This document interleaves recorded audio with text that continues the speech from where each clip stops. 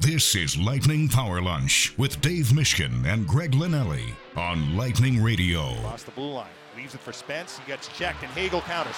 Maybe a non-man rush. Hagel up the middle at center. Across the blue line, trying to come in alone. Hagel pulls up, stays with it. Kings back defensively. Hagel protects it right circle. Hagel looking to find a teammate.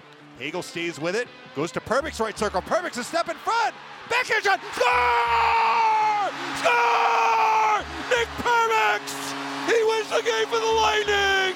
3-2 in overtime! We just continue to play the right way. Obviously, in the second there, a couple things didn't go our way, and the puck ended up in the back of our net. But we didn't try to push it too hard, and like I said, continue to play the right way, and puck eventually went in for us. I think we played pretty well all around. I mean, I think I could say that. It just feels like that this year a little bit. That every time we make a mistake, it's going in the net. They got a couple of rush goals, a little confusion by us, but. At the end of the day, it didn't feel like we were getting outplayed, so we kind of just stuck with it in the third period, and obviously we know the result. It was one of those games, just get one. Like, let's just get one and see what happens. And a huge goal by Mater, great play by Icy, and then, the Brendan Hagel show took over. And what a phenomenal individual effort, not only on the second goal to tie it, but, the setup for the overtime winner. And sometimes you need those. And oftentimes you hear the name Kucherov come out when plays like this, or Point, or whoever it is. It was great that some other guys came in and have been big parts of our team, but brought this game home for us. Brought this game home. Yes, it did, Jon Cooper. It brought home 2 points, and boy, did the Lightning, do we want to say desperately needed 2 points? Are we using that type of language from now until hopefully? How about the they playoffs? really needed 2 points? Yeah, I mean, just you say one word, I'll say another. They probably both make sense, partner. But it was a really nice win against the team. I know they had come in, as you illustrated yesterday, had lost 5 in a row. I'm not sure. 3-2. Yeah, they were. I mean, picking up that some implies points. there were close games in there. Yeah, the garbage points that you pick up in hockey. Yeah. But they. Well, they the Kings count. got another garbage point last night. They but did. They feel they left a point out on the table. But I think for sure. I think when you and this is Power Lunch on Lightning Radio. Greg Linnelli with you, along with Dave Mishkin. Steve Versnick back from his celebration. We'll get to Steve in a little bit because I know he's still recovering, and boy, he is excited. But I think, Dave, you had some questions for him. Maybe we'll save that for the end of the show about really what is this Michigan nonsense? Is he joining the Jack Michaels idiosyncratic club? How do you like that? That's more than a $5 I heard Jack word. Michaels, and I immediately said Cleveland Browns fan, so I don't know if I'm ready to go on board there. Well, that's what I mean. I know. Steve grew up in Cincinnati. That's in the wrong state to cheer for University of Michigan, but we'll get to that later. Yeah, we'll make sure Steve has his we have more say there. pressing topics to get to. No The offense Lightning to win. Cincinnati or the University of Michigan. At Bolts Radio, for sure, hop on and hope everybody was safe from the tornado that did hit yesterday, and that was crazy. But well, it was a bad storm. Did you have a tornado in your area? we had a high winds. It was pretty crazy. I mean, but it didn't last, which was nice. Yeah. But it was You one of those stayed close things- to home base, which I get. Yeah, I mean, it was one of those things, too. I did the game from home. Like, if I would have left after the storm, I probably would have been late to the game, which is not good if you're the pregame show host. But that's True. neither here nor there. But in terms of the game, understanding defensively how good LA is. And look, there were moments in that game last night where we saw that from the Kings. Being down 2-0 heading into the third period. Just that scenario, partner, in general against any team, I think is impressive to be able to come back and win it. But factor in the Lightning, up and down season. They're going against the Kings team who's very good defensively. Mm-hmm. That should be a win that gives you at least some confidence heading into the game against the Devils, who's banged up, which we'll get into in theory. Yeah, and the Lightning did some good things last night in addition to the comeback. And I think we heard that in the clips from Perbix and Hagel. They both said, we were playing well. We were playing the right way. And that ties to the word that we talked about on yesterday's show, patience. They were down in the game, but they didn't press to the point that they gave up more than 2. They held the Kings to 2. You hold the other team to 2, even if it's a team that defends very well and makes it hard on you to score 2. You give yourself a chance to get points, and the Lightning did that. I wouldn't say it was the biggest key in the game, but it was certainly a key that the Kings never got a third goal. At 3-0, I think the Lightning probably don't have enough oomph to get back in the game. Although they did put 3 pucks in the net last night. They had another one taken away, which we can get into and give you my opinion on the challenge, why it was deemed successful, and what I think about the decision that was made after the coach's challenge. Be that as it may. It may not be at the top of the list, but among the boxes to check when we figure out how the Lightning won this game, they defended pretty well, and they stuck with it. In other words, they didn't press for offense that wasn't there and leave themselves open to counterattacks. I thought that was really important because down 2-0 with under 8 minutes left, I mean, you could have pressed earlier in the game, particularly after the goal came off the board. You're like, oh, we just had one. It was 2-1. Now it's 2-0 again. Let's get it. And they didn't. They stayed with it. That was really positive. I learned from Nick Nixon, the longtime Kings broadcaster, after the game. This was very surprising to me, Greg. And I may not be remembering it exactly how he put it, but I want to say that he mentioned, and this is after the game, it's the 5th time this year the Kings have had a 2-goal lead and lost, which for the second best defensive team in the NHL is a shocking number. Now, some of those 2-goal leads might have been earlier in the game. They had a 2-goal lead in the second half of the third period last night. I do remember their first road loss because they set the NHL record for consecutive road wins to open a season with 11, and they were up 2-0 on the Islanders on the road on their way, presumably, to winning road game number 12 in a row to start the season, and the Islanders rallied on them, and they won either in overtime or the shootout. That one I remember. That was a third-period comeback. I didn't remember. I'm not following the Kings that closely, and it's not a stat that they're going to promote in their game notes, right, Greg? And it's not immediately obvious when you look at their game by game what has happened, but from a guy who's seen every minute of every game, he said this has happened before. And I wonder if almost from the LA side, they're like, okay, we got this. It's 2-0. It's 2-0. It's 2-0. Now it's 2-1. Here we go again. Maybe there was a little bit of that, but I think more so the Lightning had guys make plays. And the guys who made the plays, to Jon Cooper's point, were not named Kucherov, Point, Stamkos, Hedman. It was AC Mott on the first goal with a side dish to Mott, who started the play with a good back check in the neutral zone and then finished the shot. It was Hagel on the second goal. And, I mean, he credited Perbix, who got the puck out of the defensive zone. But let's be perfectly honest here, Greg. That was Brandon Hagel every step of the way. He willed that puck into the net. And then on the third goal, it was a lot of Hagel, and Perbix was the recipient of Hagel's hard work, and then Perbix makes a great finish. Maybe they should start putting him in the shootout with the little nifty backhand finish he had to win the game. But you had guys make plays because the Kings weren't giving the Lightning anything, as we should expect. They were playing a buttoned-up defensive game, as they have done all year. But AC Mott breaks wide down the wing, got around his former teammate in college, Blake Lizotte, took it to the corner, and then fed it in front. And the Kings were a little mesmerized by AC Mott, which is how Mott got open. Also, a little bit of a good bounce for the Lightning because Lizotte tailed off and went to the middle, and the AC Mott pass hits Lizotte's stick, but he doesn't control it, and it still reaches Mott. So that was a break for the Lightning in that the puck could have deflected somewhere else, but AC Mott made the play. And if you watch the replay of Hagel's goal that tied the game at 2, the Kings have 3 guys back defensively, and I'm not including the goalie, Talbot. Hagel is able to break through or past or around, however you want to put it, 3 LA defenders. And Talbot bit early. Talbot didn't have a chance on the Mott goal, but he does bear some responsibility for the Hagel goal in that he committed early and left the back post open, but Hagel had to get there and force it in, which is basically what he did. And then the overtime goal, I mean, goodness, what a play by Brandon Hagel. One of the things that Nick Nixon said to me, which was interesting after the game, he shook his head and he said, I don't know why they had Dubois out there in overtime. So, I mean, was it you, Greg, who said on yesterday's show, I'm not sure I would make a trade for a guy who has had the track record Dubois has had? And I said, well, I think they got him for the playoffs. And if that is the case, then you want him out there when the stakes are high, and they put him out there in overtime.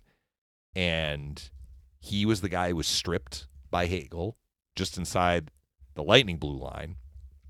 Hagel tries to counter on a breakaway. Think about the energy you expend when you're skating as hard as you can up the middle of the ice trying to win the game at a breakaway. And I want to say it was Spence. It wasn't Dubois. It was either Spence or Moore. They were the other two guys out there. One of them kind of caught up to Hagel. Like, he wasn't in the clear, so rather than try and force the shot, he peels to the sideboards. But then he is under major pressure, and it's basically Dubois. Dubois goes to Hagel and is all over Hagel. And Hagel has to work and scratch and claw to make sure he doesn't lose that puck. Because if he loses that puck, it's probably coming back the other way with an odd man rush for LA, particularly as he curled up toward the Kings blue line. But Hagel didn't lose the puck. And it's the second play that Dubois made on the goal sequence, where first he lost the puck and then he couldn't get it back. And Hagel makes the pass to Perbix. Perbix said, I got a little lucky. It hit off my skate and went right to my stick. But he did get position on Moore. And that was a play. That was a play. He made a power move. It was a play inside. made exact. But Hagel makes the play. Hagel makes the steal. Hagel holds onto the puck, and Hagel completes the pass to a teammate who's able to get into the clear. And Perbix makes the play to make sure he gets position where he can come in alone on the goalie, and then he makes a great finish. That's what you needed to beat the Kings last night, and the Lightning were able to do it. Well, I think that's true, and I think when you take a look at the move he made, we had been talking about Hagel and kind of where he is and maybe starting to find his game again. In the overtime is really where he can shine. Because, yeah, you are using a lot of energy, but you're also one of those guys with his speed. As long as you've got a little bit of left in the tank, you're always going to be able to create some scoring opportunities. And in that play, I don't want to say he created something out of nothing, but for the most part, that was a pretty decent 3-on-3 setting for the Kings. I think Hagel just made a smart play, and then Perbix made a play. Mm-hmm. And I credit to him, because oftentimes in the 3-on-3, Dave, you need to make a play. The play will typically result in an odd man rush because somebody from the other team takes a gamble. Maybe they're winded and they can't get back in time. Or in that instance where the Kings basically were where they needed to be, Perbix and Hagel made plays. And yes. I think that's what you actually needed from that perspective. There's also a goal that was disallowed that was a lot of controversy surrounding that. We can get into that. We can, and I think that's Can I fair. just make one more point about the Hagel play at the beginning where he has maybe a chance of scoring a breakaway? Think of the other two games the Lightning won in overtime. They won now 4 games past regulation, 3 in overtime, 1 in the shootout. In their 3 overtime wins, Hagel has been involved. Hagel scored on a breakaway against the Bruins. He basically made the play against Seattle. Remember that play where he accelerates down the wing and it turns into a 2-on-1 and he gets the puck across to Kucherov, who scores. And then last night he gets the assist. But if you're Hagel and you steal it from Dubois and you turn around and you have open ice in front of you, you're probably thinking, in fact, I'm sure he's thinking, I scored 1 goal on a breakaway in overtime this year. I had another play where I accelerated to create an odd man rush that led to a goal. I'm winning this game right now. And I'm going to go back to that word, patience. Because when that opportunity wasn't completely closed off, but it would not have been as prime of a scoring chance as maybe he thought it could have been when he first got the puck. He had the patience not to try and make that play. Instead, he elected to basically enter a puck battle where he had the puck and hold on to it and wait for something else. That's patience. That's playing with patience, rather than trying to force a low percentage shot in overtime that might lead to a turnover and the puck coming back the other way.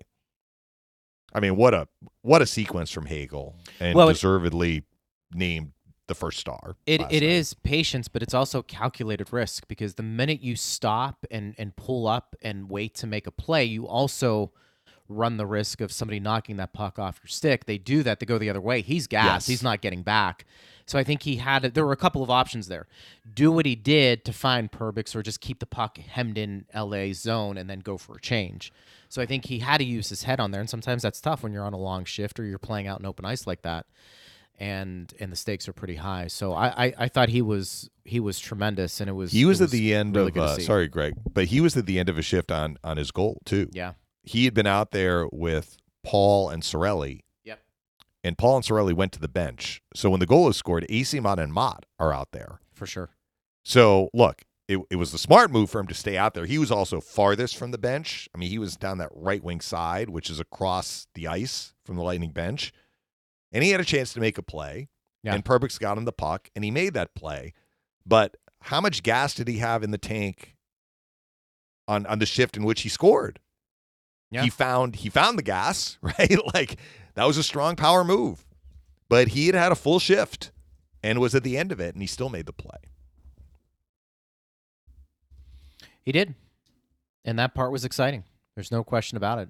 And, we saw Chernak return to the game, which was nice to see at Bolts Radio if you want to get involved in the conversation. Lilleberg gets his first point. Lilleberg, yeah. And was it the second goal? Yeah, he passed it to Perbix. No, the Roy's goal. I think Lilleberg was on there. Yes. He went for the big hit. I actually thought it was the right play. I didn't think it got him out of position per se. I mean, you could look at that and say yes, but it wasn't like nobody had Roy on that particular I think shot. Phil, and again, I didn't see the replay to see exactly how it unfolded. I just saw the end of the play is the replay that I saw. Barry where Roy Boulay shoots feels it like in. he got flat-footed a little bit. But it was Paul. I think Phil mentioned Paul was the guy that didn't stay with Roy. But look, the Lightning didn't give up many chances, but the Kings did convert on two of them. I thought the Deno goal was more of a scoring chance than the Roy shot. But they were both pretty good looks, and the Kings converted on two of them. But that shouldn't take away from all the good things the Lightning did defensively, and most of their good work defensively happened because they had the puck a lot. The old Greg Linnelli strategy, and it's not your strategy, but you talk about it a lot. When you play with the puck a lot, you don't have to worry about the defensive zone. That is true. And the Lightning did that a lot last night. They had That a is huge true. possession advantage. Yeah, they did. So it was just an observation on the one goal from the Kings. I didn't think you could see Lilleberg. He wants to be physical, and that's what Yeah. he was on that play, and I had no problem with that. And you know what's interesting? I have no idea how his game is going to translate to the NHL partner, but I feel like if Lilleberg continues to show that he doesn't look out of place skating-wise, it looks like he can be a thumper. Mm-hmm. Like He is a thumper. That's his game. And you know what? Having another guy out there like Chernak on the back end, I kind of like that. That nastiness, we're just going to hit you, and it's okay to have guys like that. I'm not saying that the Lightning don't have physical defensemen, but Chernak is uniquely skilled from that perspective. Like, that's what he does. Well, there was a reason why the Lightning decided to keep Lilleberg, because they have other options. Well, that's my point. At lefty and it's a D. good point by you. Carlisle, Day have both been up, but Lilleberg is the one who came up and stayed right now. Yep. Presumably for a while, because Sergachev is on long-term injury and Hayden Fleury is on long-term injury, unless they decide to swap him out for another lefty D who's currently in the minors. Yeah. I think that's all fair. If people want to react, they can. Let's touch on the disallowed goal. Yeah. And then we can get to some questions and comments. Okay. So there were two reviews. And I had forgotten that this is actually the case, but I seem to remember after the game, I kind of remembered hearing about another instance when a whistle does not stop play, or intent to blow the whistle does not stop play. And that was the reason why the goal was allowed to stand. I saw Jay Retcher in the second intermission, or Jay and Eric Erlinson both said the whistle sounded. They heard a whistle before the puck went in the net. Now, usually if that's the case, that's it. Play's over. I didn't hear the whistle, but I have headsets on. And if we're not getting as loud, the ice effects, we like them low. I like them low, actually. So sometimes I don't always hear a whistle, particularly if there's a lot of activity going on and we're talking loudly on the air. I'm talking loudly on the air. But I will take it at their word that there was a whistle. So if there was a whistle, how was the goal allowed to stand? And the explanation we heard from the referee was the play was continuous or something along those lines. So if kind of nobody stops playing and the whistle is right before the puck is shot in and it's clear that play is still live, I think that they will allow goals. Up until maybe a year or two ago, I didn't think that that was the case, but I do remember another instance in which I've heard about this continuous play. So the play was continuous because Cam Talbot had no idea where the puck was. He didn't have it underneath him. It was he was laying on his back. His legs were splayed and the puck was in between. It was visible. So the whistle did not affect the puck going in, which is why I think they allowed the goal. So again, to kind of set the stage, DeHaan takes it behind the net. As he is doing that, Kopitar and Cirelli are jostling. They go into the crease, and Cirelli makes, I would say, light contact with Cam Talbot. Cirelli ends up going to the other side of Talbot. So he's at the post closer to where DeHaan is. DeHaan centers it. Cirelli jabs at the puck. The goaltender Talbot makes the save. Falls on his back. Puck's between his legs. AC Mod comes in. At first we thought AC Mod scored it, but it was Cirelli. Cirelli gets a stick in the puck, lifts it in the net. It is ruled after the review for the whistle situation a good goal. The Kings challenge for goalie interference. This is a separate category. This doesn't have to do with the whistle or continuous play. They were saying there was contact on Cam Talbot, and that contact prevented the goalie from playing his position.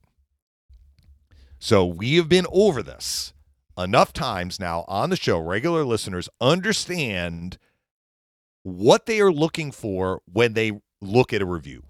And what they are looking for, first off, was there contact in the crease? If there was contact in the crease, there is going to be no goal. The exception is if the attacking player is pushed in, basically pushed into the crease and into the goalie by a defending player. Then that is like, it's a veto override, right? The goal is allowed to stand because the attacking player was pushed in to the goalie. There's another component to this, though, and that is how long after the contact was made did the puck go in the net? And usually you don't see this because usually the contact happens and then the puck goes in. In this instance, Cirelli, after the contact, has time to go to the other side of Talbot, take a shot, and then put in the rebound. So the puck enters the net. Phil was saying 5 to 6 seconds. I'm not sure if it was quite that long, but it was not a bang-bang play from the contact to the puck going in. So when they looked at it on review, what the officials decided, and by officials, I'm not sure that this is the on-ice officials. I mean, they're in the conversation, but they're on the phone with Toronto. So whoever made the call, or there was a consensus for the call, and I actually have the explanation from the league. I'm going to read it to you. After huddling, the officials came in the headset to inform the situation room that they had a good goal on the ice.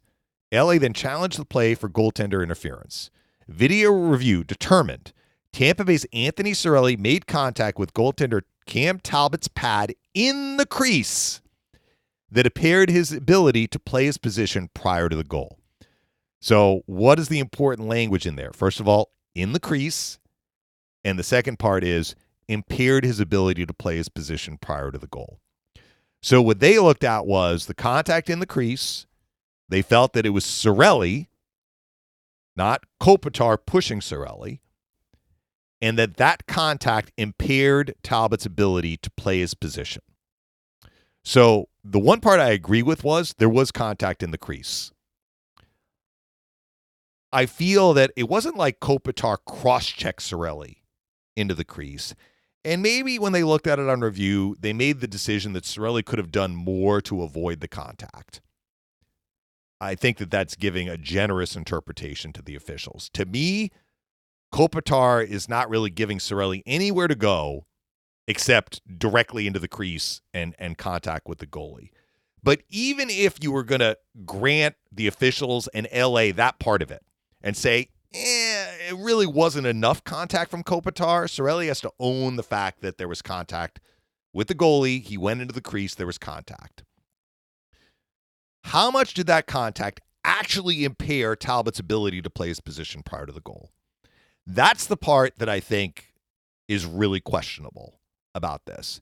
And it goes to how much time elapsed from the contact to the goal being scored. Because Talbot makes the save on Cirelli. Talbot is able to play his position after the contact. Cirelli goes to the other side and takes a shot, and Talbot is upright at that point. And he makes the save, and then he falls on his back. And then he doesn't cover the puck. And then Cirelli chips it in.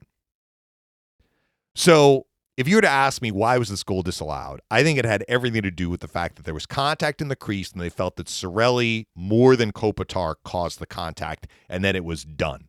I mean, they took a while to look at it.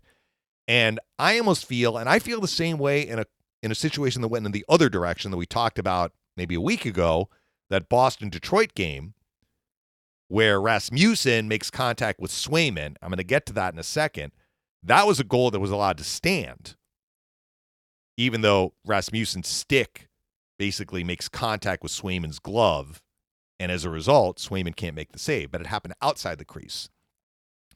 I almost feel right now, based on these last couple of calls that we've seen, a couple have gone against the Lightning, and that one with the Boston-Detroit game, it's almost like there's too much emphasis on the crease. I understand that the crease is the goalie's domain. I get it. But the Shesterkin play, which is another one that you don't often see a play like that, Shesterkin is trying to get back into his crease, and he bumps Jeannot. And they said Jeannot initiated the contact. It was in the crease. It's almost like they're saying, well, there's contact in the crease, no goal. Or the contact happened outside the crease. We're giving the benefit of the doubt to the attacking team.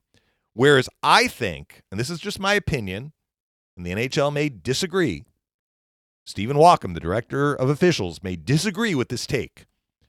To me, the spirit of the rule was the goalie able to play his position? And yes, there should be extra consideration if the contact happens in the crease for the goalie, and less for the goalie if the contact happens outside the crease. But let's just answer that very basic question. In the Boston-Detroit game, was Jeremy Swayman affected in his ability to play his position? The answer is yes. Rasmussen's stick comes on his glove. He can't move his left arm to stop the puck. That should have been no goal. I don't care that it happened outside the crease. The goalie has a right to play his position. The crease or not in the crease, I think should be secondary. In the Talbot case last night, was Cam Talbot able to play his position? I think the answer is yes, he was. He did play his position. He made a save. It was on him that he didn't cover the rebound. He was the one who flopped down on his back. Cirelli didn't push him down. So, when was it? A couple of weeks ago, I'm like, after this conversation I had a few years ago with Don Kowarski, I feel I understand the goalie interference.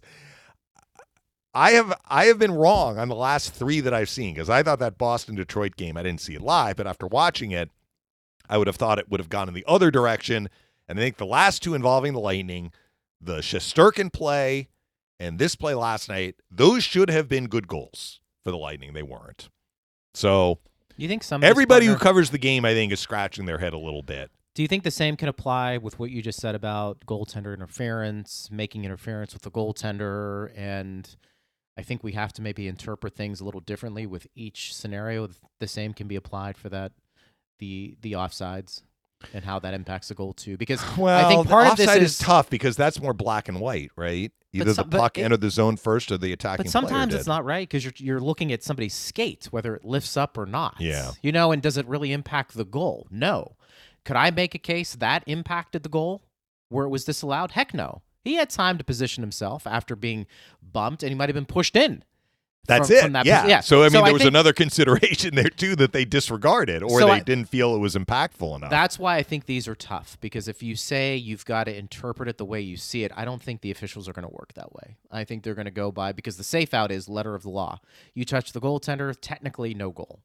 If you're a little bit offsides and it doesn't impact the goal at all, you're still offsides. They could have framed it, though, that while there was contact in the crease, it did not impair the goaltender's ability to play his position. Or they could have said Anthony Cirelli was pushed into the crease by Andrei Kopitar. Therefore, good goal. I mean, I the other think part, too, is fair. the other part, too, is the officials do not do, I'm going to say it, a very good job of explaining this on the microphone. All they say is, we had goalie interference, and the fans are left to wonder, well, why? Tell us why. Yeah. We got the email. They could explain it. They don't. And that's just not last night's game. That's around the league. I think the officials could be a little bit more explicit in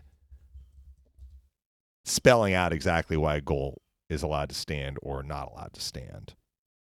That was a frustrating one for the Lightning because that was a 50-50 in my mind. And had the Kings not won the challenge, it would have been 2-1, and the Lightning would have been going on the power play. It would have been a 4-on-3 power play because there were penalties called on Kempe and Cirelli after the whistle or after the goal. That was a tough swing. When you leave it up to the officials to make a call, and look, to be fair, it wasn't. They didn't make the final decision, right? I mean, it was Toronto. Yeah. What does that say? I don't know. Phil was shaking his head, right? Because he's looking at the very basic part. By basic, I mean the fundamental part of the question. Goalie interference. Was the goalie impaired in his ability to play his position? That's what Phil's looking at. And in his mind, the answer was no. And I agree with him. And I agree with him, too. And I think that's how it should be judged, right? And look, you can add in the crease part of it. I understand. Contact in the crease is gonna tilt the balance in the goaltender's favor. But if the puck doesn't go straight in and the goalie has time to recover, then that contact should be less significant, right, in the decision. Yeah, I would agree. It all makes sense. And unfortunately, when you have human beings making some of these decisions, you're going to have different reaction. And that's just kind of, where we are with all of it at Bolts Radio. If you want to get involved in some of the discussion we've already had today, let's get to some questions. Yes. And we will all do that. And I like to go back. Al says, I really like Littleberg. Seems very aware in the D zone. He'll be a good one next year. Well, why not this year? Right? Mm-hmm. I mean, well, he's getting an opportunity to show what he's got. He is. I like the physical style. As long as you're not running around, I like being physical because I do think that is an element where the Lightning could use more of on the back end. Mm-hmm. Matt said, I meant to post this yesterday, but can we get a stick tap for Littleberg? Had a great NHL debut. Thompson wasn't noticeable, but that's not a bad thing for a defenseman. I actually felt Thompson was a bit noticeable. I thought he had some good plays in all three zones. Right. Littleberg was noticeable because, as you mentioned, he brought the thump, or however you put it. I think it's easy to see that. And I tell you what, he'll really embrace everything if he drops the gloves and can hold his own, because I think people like to see that aspect of things, too. I'm not saying that's part of it, but it is what it is. Al also said something noticeable last night about Perbix. He seemed to be more assertive in all three zones when playing with Littleberg. When teamed with Hedman, he seems to defer a bit more to 77. Have you noticed that trend? Well, I think Perbix is finding his game, and I think it started when the Lightning were having to play short on the blue line, and he was playing more. And that actually started when he was playing with Hedman. But yeah, I mean, they like him with Littleberg. I noticed that he played a lot with Carlisle as well. Yeah. The game in Minnesota. For sure. Yeah, and I think some of that is just, to your point, growing as a defenseman, because at some point you want to be aggressive with whomever you're playing with. Although I do think playing with Hedman, you have a tendency, in part because your responsibility is to stay back a little bit if he's going to join the play and do what he does. Jay said, what a goal from Hagel and what a comeback. Still concerns me with this team's finishing ability, but the team's defense was much better. I think finishing comes and goes. Yeah, and finishing comes, I think, with a little swagger. And the Lightning were fighting it a little bit last night. We noticed that. They were also facing a team that does defend very well. I mean, you could see that, the way they play. They remind me of Winnipeg. Often they make the safe, smart play. They protect the front of the net. They check. Very few uncontested looks for the Lightning. Yeah.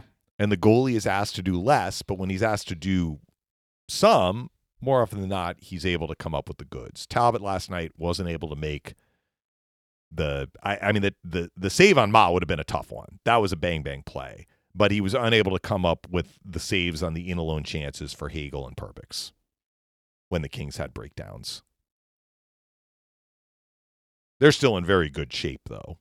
I mean, Edmonton and Seattle are charging up the standings, but if you look at kind of the big picture in the West, the Kings are in a very good spot still. And look, even in the 6-game winless streak, they are getting some points, and they have games in hand on a lot of other teams around the NHL. So I think they're a playoff team. At Bolts Radio, if you want to get involved in that conversation, you certainly can do just that. The finishing ability, just a comment on that. I think that comes and goes, partner. I do. I mean, I think even the really good teams, you're going to go through stretches throughout the season where things just aren't going. Do we think the offense, by and large, if you were to take a big picture approach, would you say the offense for the most part has been pretty good? Yes. I think so. This was only the 9th game all year in which Kucherov was held without a point. And look, he's leading the league in scoring. So those numbers jive. If you're leading the league in scoring, you're pointing in most games. But as far as what they are allowing, the Lightning held the other team to under 3 goals in just 9 of their first 41. They've done it in the first game of the second half. So let's mark how many times they do it in the second 41 games. It's going to have to be higher than 9. And I think that they will find enough offense. Last night they found enough offense. They did. They were able to win that game because they held the Kings, in part, because they held the Kings to 2 or less. Yeah. And they earned that. I mean, they held the shot attempts down. They held the shots down. They held the chance number down. And, yeah, they did it by possessing the puck a lot, but they don't have to apologize for that.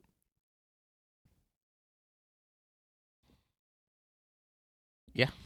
Why would we apologize? You don't. You don't need to.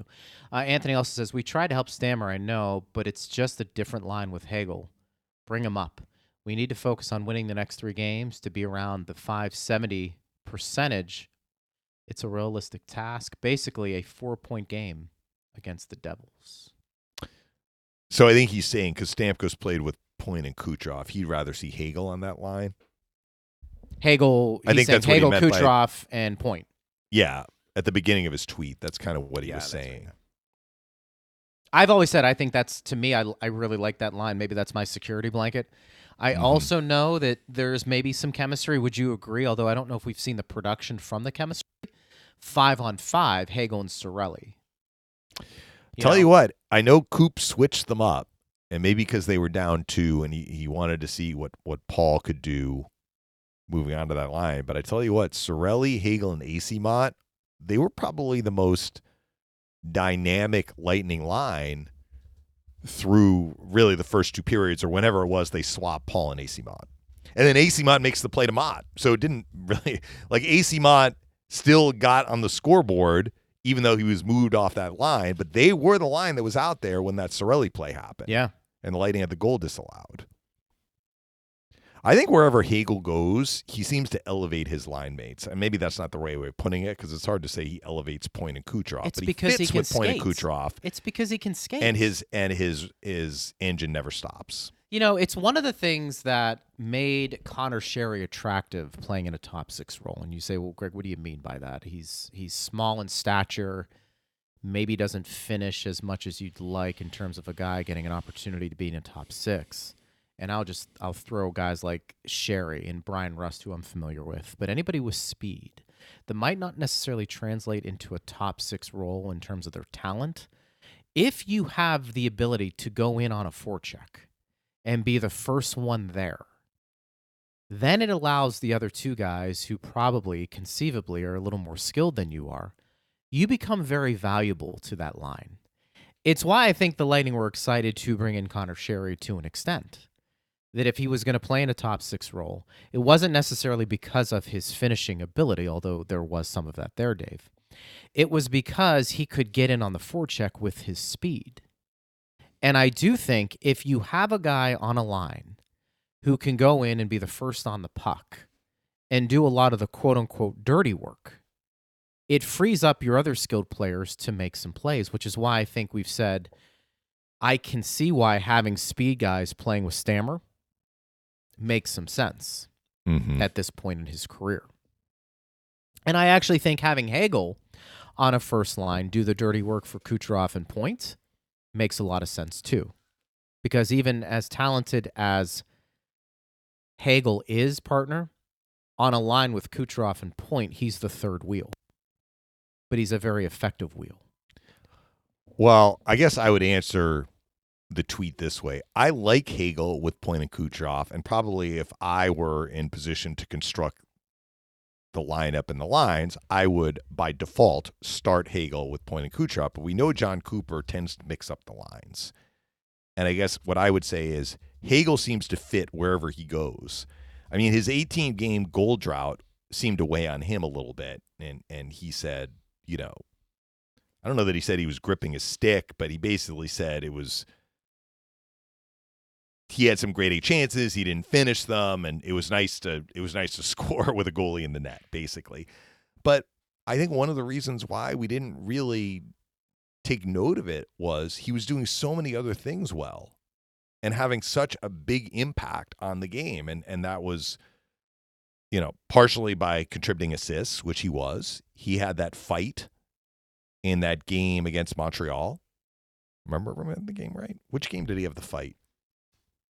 You're talking about... It was the Vegas game. Yeah. The Vegas game. I was thinking about turnaround. So the turnaround in the Montreal game was the Kovacevic goal into the open net, where the fans kind of got the Lightning going. But in the Vegas game, it was Hagel that got the Lightning going, and that was during his goal drought. So I just think that he brings something to whatever line he is on and makes that line There's an go. edge. There's an edge. There's an edge, and I think the edge stems from the speed, the tenacity. Yeah. You get in on the forecheck, you're going to be mixing it up.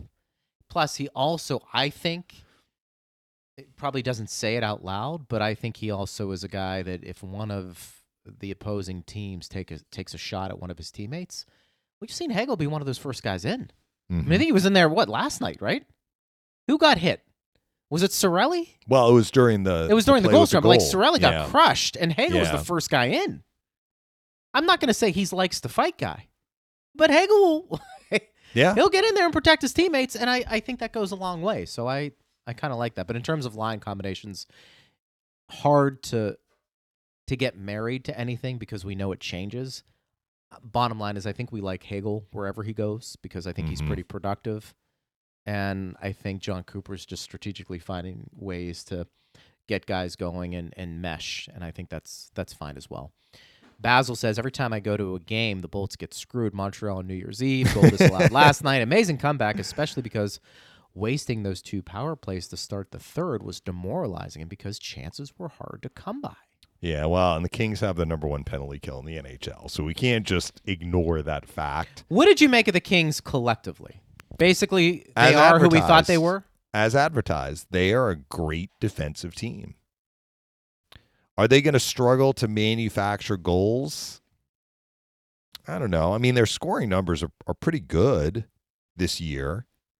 I don't think that they had as good of a possession game as they normally have. I mean, if I look at their numbers heading into last night's game, they were tied for first in the NHL with 34.4 shots for per game, and they were third in the NHL in terms of fewest shots allowed per game, 27. That's a pretty good gap that tells you that generally, not always, but if you have a plus 7.5 shot for shot against number, you have the puck more than the other team. And I think one reason why they have the puck more than the other team is that they do defend so well. Last night they didn't. Last night I think the Lightning outworked the Kings, honestly. That's how the Lightning were able to have so much puck possession, but we see this from the top defensive teams. When they don't have the puck a lot, they're not wilting. They're not giving up grade A chance after grade A chance after grade A chance. That's why whichever fan just had in there, the Lightning with the power plays were struggling to generate. It's true, they were struggling to generate, but that had as much to do with how the Kings play. They're a good team. Yeah. Is it possible they look to add a little pop at the deadline? I guess. We're going to see how this whole Dubois trade works out, too, because they traded away a couple of guys who have offensive pop. They're not centers, though. Right. Iafallo and Velarde. Love it. At Bolts Radio. If you want to get involved in that conversation, you can. What else does Basil say? He said, is someone new making the goal announcements at the arena? Not the same voice we've come to know and love. Well, it's Paul Porter unless Paul has Orlando Magic duties. Yeah. I don't know who actually was filling in for him last night. That's not a good trade-off for Paul unless he just loves doing basketball, because Paul Porter lives... Is it in St. Pete? Lives in Tampa. Yeah, but he's in our area. So driving to Orlando is not nothing for him. That's a grind. But when both teams are playing at home, I think he does the magic. No, so what he does is... All right, tell us, Steve. He clones himself. Let's say there's 10 dates that they both play at the same time. He'll do 5 for the Lightning, 5 for the Magic. All right. Got it. So he's kind of splits it. And he'll pick the dates kind of based on what's needed at each arena. And some nights there's a night that they really want him over, but he works it out between the teams. Got it. He was not there last night. No, he was not. Yes. I'm trying to see if I don't remember who was doing it last night. I know Pat Donovan did one game. It was not him last night. It was not him. That is true. Well, since Steve's right there, should we transition to the... Wait. Do you have lineage to the now? state of Michigan, or are you a Cincinnati through and through? So I grew up in a small town called Lima, Ohio, which is about 2 hours north of Cincinnati. But when I was a year old, my dad was in radio, got a job in Ann Arbor, actually transferred his company to Ann Arbor, Michigan, where he would cover the team, interview Bo Schembechler every week. And that's when my family became fans. I was extremely young, but we've had tickets since I was 2 years old, season tickets. And still okay. So that is the team that I've rooted for. That one team as a kid that you'll always root for and no matter what, always have that affinity for, that was Michigan. Now, when I was 5, we moved back to Ohio, back to Lima. But we stayed Michigan fans, and while many of our neighbors and friends were Ohio State fans, of course. But that area actually is about probably 70-30. Ohio State, Michigan, Interesting. where I grew up. It's about 2 hours from Ann Arbor. It's about an hour 45 from Columbus. So it's 70-30 in which direction? Ohio State. Oh, okay. Yeah. So when your dad worked in Ann Arbor, you guys lived in Michigan. Yeah. My sister was born in Ann Arbor. He wasn't doing that commute. No. We lived there for 4 years. So okay. I mean, I was really little. I barely remember when we moved back to Ohio, but we became, my family became fans. And we have been ever since. So, got it. So we had the opportunity. Well, that makes sense. We had the opportunity to go Monday. So my sister and I went. And was that the first national championship game, Steve, you've ever been a part of? Yes. Well, take us through the environment. What was that like? I mean, what was the attendance? 72,808, I think it was. Wow. Which is What's the actually small. capacity? Which is actually small because when we go to Michigan games in Ann Arbor, it's 109,000 people there. But Yeah. Is that the capacity, or is that bigger? I think than it's a little. I think capacity? the capacity is in the high 60s there. Okay, so they squeezed more people in Yeah, somehow.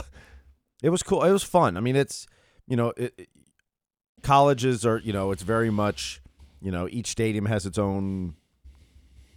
I don't know if quirks isn't the right word, but feel for it. That's what makes college football what it is. It's the traditions of their stadium. So when you go to a neutral site game, it's different. If you've been to the ReliaQuest Bowl or any of the bowls here, it's different. But national championship, of course, there's so much excitement because everything's on the line. A bowl game you want to win, and the fans are there and they're having fun, but the outcome doesn't always. It's not the end all be all of the season. Where a national championship, it's you win, you're the champion. You lose, and you're not. And as Lightning fans, we know that feeling. Won, 2 Stanley Cups a couple years ago, and then the next season you lost. And that's a heartbreaking feeling. So it was exciting. It was fun. It was probably 65-35 in Michigan fans there compared to Washington. Just guessing. Although when you're on the one side of the field, it's hard to tell, sound-wise what it is. You just kind of look around. But it was everything you envisioned. Did you cry? I did not cry. Did not cry. All right. I just wanted to make sure. Yelled a lot, which is the voice is still a little rough. Yeah. But. Now, how many people were you with? Family members and at the game it was just my sister, myself, and my wife. Okay. And then my kids went with us, but we have family in Houston, so they were able to stay with them. So you ditched the kids. yes, That was Steve smart. was telling me That was he smart. did a chivalrous thing on what was yesterday, Tuesday morning. So he dropped his sister off at the airport because her flight was earlier, and then said, "Well, I'll drop my wife and kids off at our gate because I'm right here at the airport before I return the rental car." And what do you expect the airport is looking like the morning after the national championship game? So he got stuck at the drop off, and it took a while for him to return the rental car. It sounded like you were like home alone running through the airport, Steve, with the bag over your shoulder. So I to dropped get to the airplane. My sister, she doesn't live here. She lives in Charlotte. So she took American home. So I dropped her off at the American terminal. It took 3, 4, 5 minutes to, pull in, pull over, drop off, go. So I said to my wife and kids, I said, I'll just drop you guys off, then I can go to the rental car place. It took over a half an hour once we got in the United terminal. There was construction and just how many people were there. So by the time I returned the rental car, get back to the terminal, the security line is forever long. I made my plane by 90 seconds running through the airport. My wife and kids were already on the plane and would have gone without me, but we made it. And then you sat for like 3 hours. Yeah, and then the plane was deemed unfit to fly after we were already on the plane. So it took an extra 3.5, 4 hours to get home. You made it, though. It was worth it. It's Yes, always worth it. absolutely. The travel hijinks aside. Yes. Going No, it to was- a special event like that. And as a sports fan, who knows if you'll ever get back there. There's no promises for any team. So when you are at those championship games, and we've said this with the Lightning and the Stanley Cups, enjoy them because you just don't know what the future holds. Believe me, I think we're all having that discussion to your point right now. I mean, it's something when you factor all of this in. I've tried to make this point. You guys have been sports fans your whole lives, covering various teams, rooting for various teams growing up. It doesn't last long. And when you do, enjoy it. And yeah, every year is not going to be the same. I don't think anybody looked at this Lightning team, partner and Steve, and said, they're the same team that won the first of 2 cups back-to-back, or both, the second of back-to-back. But they have enough to get there. Once you get into the dance, anything's possible. But some years, your team is stronger than others. Some years, you don't have anything. We know that. I mean, I grew up in Pittsburgh, and the Pittsburgh Pirates. You look up perennial loser for post 1992. It's basically been them. And then when you have a team that's competing, embrace it. And then when you win it, be grateful. Yeah. Because it can go away pretty quickly. I think Lightning fans appreciate the Cups. I think they do too. I think it's natural to have high expectations. That comes with the territory. And Jon Cooper and Julien Brisebois and the Lightning embrace the high expectations. You'd rather have high expectations than low expectations. but it can be difficult when the team is not meeting those expectations. And I think the first 41 games certainly sum that up as to why we've heard quite a bit of frustration from the fans that contribute regularly to our show. I do want to mention before we break for the day, though, Jon Cooper, 500 wins. Yes. I mean, remember the team he got his first win against, Greg? You may not have been in the market yet. What did Devils. You ask? Oh, his first win. Yeah. I gave you the answer. Good call. Yeah, I was wondering if the Lightning weren't going to win last night, and when they were down 2-0, I was thinking if they don't come back and win, would Jon Cooper get his 500th win against the Devils, the same team that he got his first win against? But now we don't have to worry about that. He's at 500. That is true. Congrats to Coop. That's a huge Congrats achievement. Yeah, that's a huge achievement and something he should be extremely proud of. Is it longevity? Of course, but it's also you got to win. And he gave a lot of credit to his staff, both in the room. They had a clip of him in the room, and then at the press conference as well. For sure. Tremendous. Yep. Lightning are facing an injured Devils team tomorrow. We'll have more information on that, but sounds like no Jack Hughes. They still have Luke Hughes. No Palat. No Siegenthaler. Meyer. Called up Cal Foote. Did you see that? Cal Foote? Mm-hmm. He's in their system, and I think Nolan Good Foote for is still him. in their system, too. That's incredible. So the Foots are together. Look, I maintain this 4-game homestand, and now they've won the first game in come from behind fashion, but they got the 2 points. Like, this was an opportunity for the Lightning to take advantage of the more advantageous part of their schedule, in that they are home, and the 3 remaining teams that they have coming in are currently out of the playoffs, as are the Lightning. But they're not facing Boston. They're not facing Winnipeg. They're not facing the Rangers. They're not facing Florida. These teams are at or near the top of the standings. So they'll look to cash in. Now, who was the fan that tweeted if they win the 4 games, their points percentage will be whatever it was? I mean, I'm not sure I'm looking at it that way, but I think that they need to take advantage for sure. Going 4-0 would be great, but they definitely need to bank some points here. Heck yeah. And if they can defend as well as they did last night, moving forward for the rest of the homestand and beyond, hopefully, I think they're, at the risk of repeating myself yet again, they're going to give themselves a good chance to get points out of these games. Great job, partner, as always. Appreciate you. We will talk soon. Talk to you tomorrow. About everything and everything tomorrow, noon to 1. Thanks to Steve Ersnick. Thanks to you for listening. We always appreciate you guys. You've been listening to Power Lunch on Lightning Radio.